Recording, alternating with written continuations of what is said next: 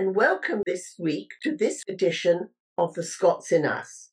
We're going to turn our attention to Pittencrieff, to Dunfermline, and I'm delighted that we're able to be joined by Gillian Taylor, who is going to tell us all about what is going on at Pittencrieff. Gillian is the CEO of the Dunfermline Carnegie Trust. And so, Gillian, without more ado, how are you? Good morning, Camilla. I'm very well, thank you. And I wondered if, before we can speak about Pittencrieff, which is such a wonderful project, and we're very proud to be playing a small role in it, if you could tell us and set the scene about Andrew Carnegie, the man who, though he left and moved to the United States as a young boy, never forgot Dunfermline, never forgot Scotland, never forgot his roots. And so let's hear from you a little bit more about that side of things first. Yes, of course. Well, I'm based here in Dunfermline in Scotland, and Andrew Carnegie was born here. He was born in 1835 to a weaving family in the town. Now the family fell on hard times, really. There wasn't a big lot of desire for handloom weaving at that time. So they emigrated to America when Andrew Carnegie was just 12 years old. So he did leave his hometown here in Scotland when he was 12, but never ever forgot it. The family went off to America for a better life, and they settled in Pittsburgh. And young Andrew didn't go to school after that. His education ended at that time. But he was a very clever boy, and he started working in a cotton mill. And then he started working as a telegram boy, training himself on Morse code. And he became a self-educated man, borrowing books from private libraries, eventually working on the railroads. And when he was working on the railroads, he realized that there was a real need for steel. So he started investing into steel and built up a huge steel empire in Pittsburgh. And that's really how he made his vast fortune. So when he sold his steel empire, he became the richest man in the world at that time. But he's a very Scottish man, Scottish roots and Scottish morals, and he had a belief ever since he was a young man that a man who dies rich dies disgraced. That was his motto. So he spent the remainder of his life, the last sort of 30 years of his life, giving away this vast fortune on a variety of projects and ideas close to his heart. So he's probably best well known for founding public libraries, because education was so important to him. But he also funded universities and colleges. He funded science and research. He also was a pacifist, and he funded peace and democracy as well. So he's a really interesting character, and he certainly didn't forget his Scottish roots. He was so proud of his hometown of Dunfermline, and he came back to Scotland often. He had a holiday house in the Scottish Highlands called Skibo, but he came back to his hometown of Dunfermline often and left an endowment for the people of his hometown. And with that endowment, we still carry on the work that he wanted us to do here. And he asked us to spread sweetness and light. That's what he asked us to do.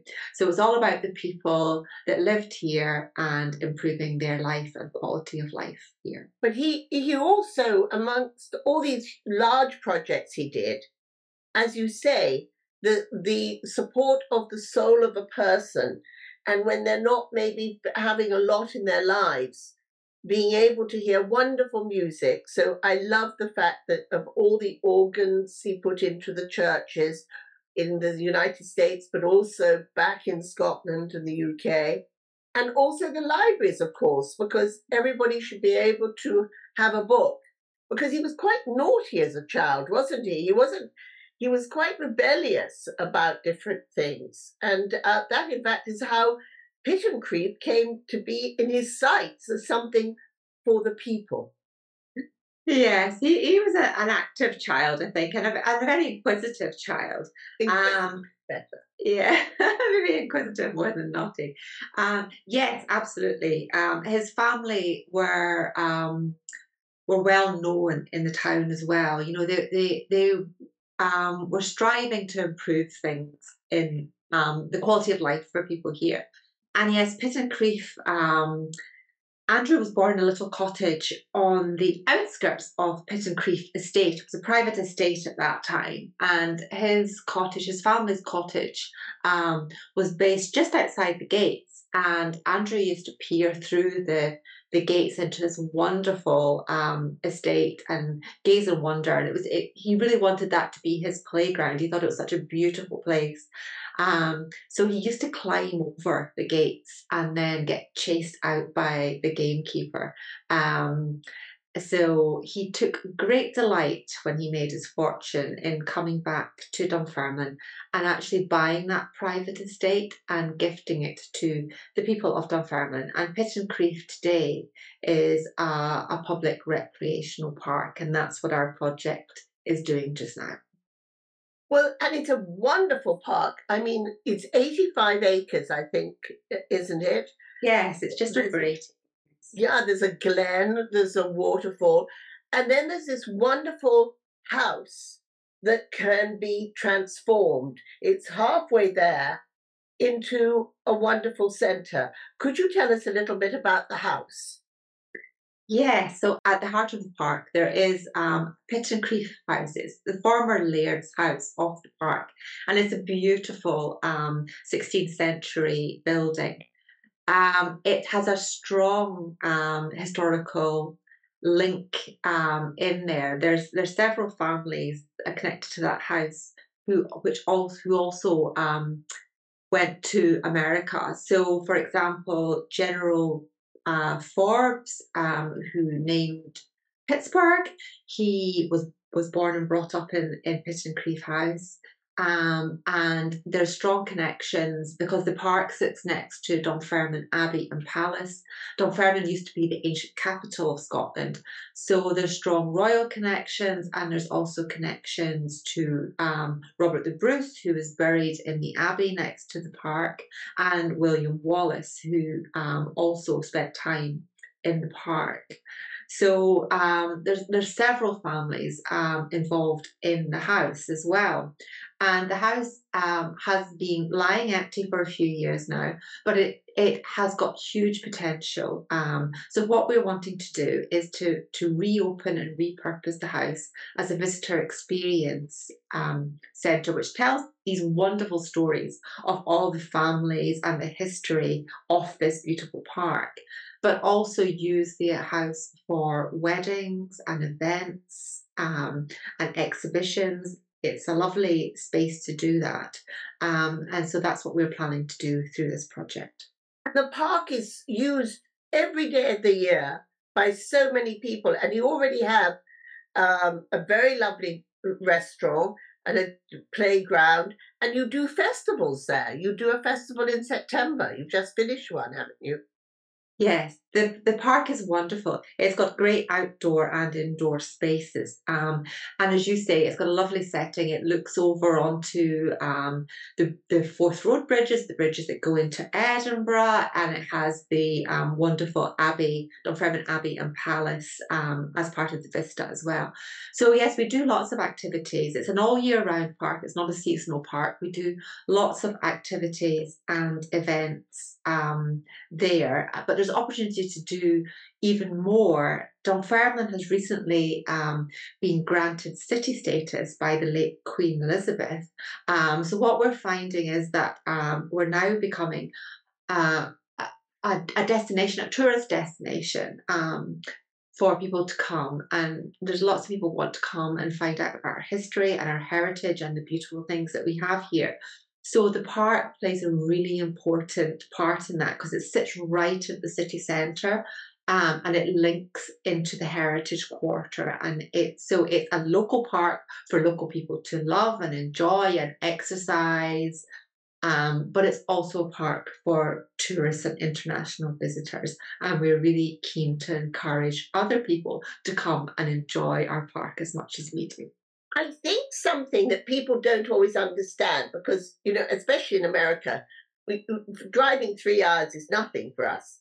And I remember when I was showing someone a distance on the map, but to ask them how far they thought Glasgow to Edinburgh was, and they said 3, 4 hours, thinking of a US map. And I said, no, 40 minutes. And that's a wonderful thing, is that actually Dunfermline is very close to Edinburgh and can take you on this wonderful trajectory up the East Coast, and then be a wonderful base for which you could go up to Dundee or explore further up from there. I mean, I think it's such a great way to bring people to the eastern side of Scotland. They go so much to the west and to the islands that side, and it's lovely. It's so beautiful. Yes, you're absolutely right, Camilla. There's lots to do in the east side of Scotland. I mean, Edinburgh is obviously our capital, but as you say, we're so close to Edinburgh. We're 30 minutes on the train from Edinburgh, and we're actually only a 20-minute drive from Edinburgh Airport. So the location of Dunfermline is really, really good. We're based in the Kingdom of Fife, which is just over the Forth from Edinburgh, on the east coast. Fife's probably best known for St Andrews, the home of golf, and so we're very close to St Andrews. We're close to Dundee, so Dunfermline is a great stop off if you're doing an East Coast tour of Scotland, and there is so much to see here. It's a really interesting place, lots of history and heritage, and beautiful spaces to visit. And people can visit Andrew Carnegie's birthplace, which is fascinating. They absolutely can. So the little cottage that I was talking about earlier, where Andrew was brought up, really in poverty, the family lived in one room upstairs and the weaving went on downstairs. So the cottage was actually bought by Andrew Carnegie's wife, Louise, as a surprise present for his 60th birthday. And so it was then handed over to the Carnegie Dunfermline Trust, and we run it as a museum. And there's a large Art Deco museum hall was added on in the 1920s to the museum. But the museum's a fascinating insight into the life of Andrew Carnegie, and people can see what humble beginnings he really started in to then become the richest man in the world. But also the museum also tells the story of philanthropy and the joy of giving, and how Andrew Carnegie has really encouraged modern day philanthropists to think about their money, and if they've made a lot of money, how they can use that for the greater good. And so it's an inspiration to modern day philanthropists. And we still do honour, through our Carnegie family of institutions, we still do honour modern day philanthropists through Carnegie Medals of Philanthropy as well.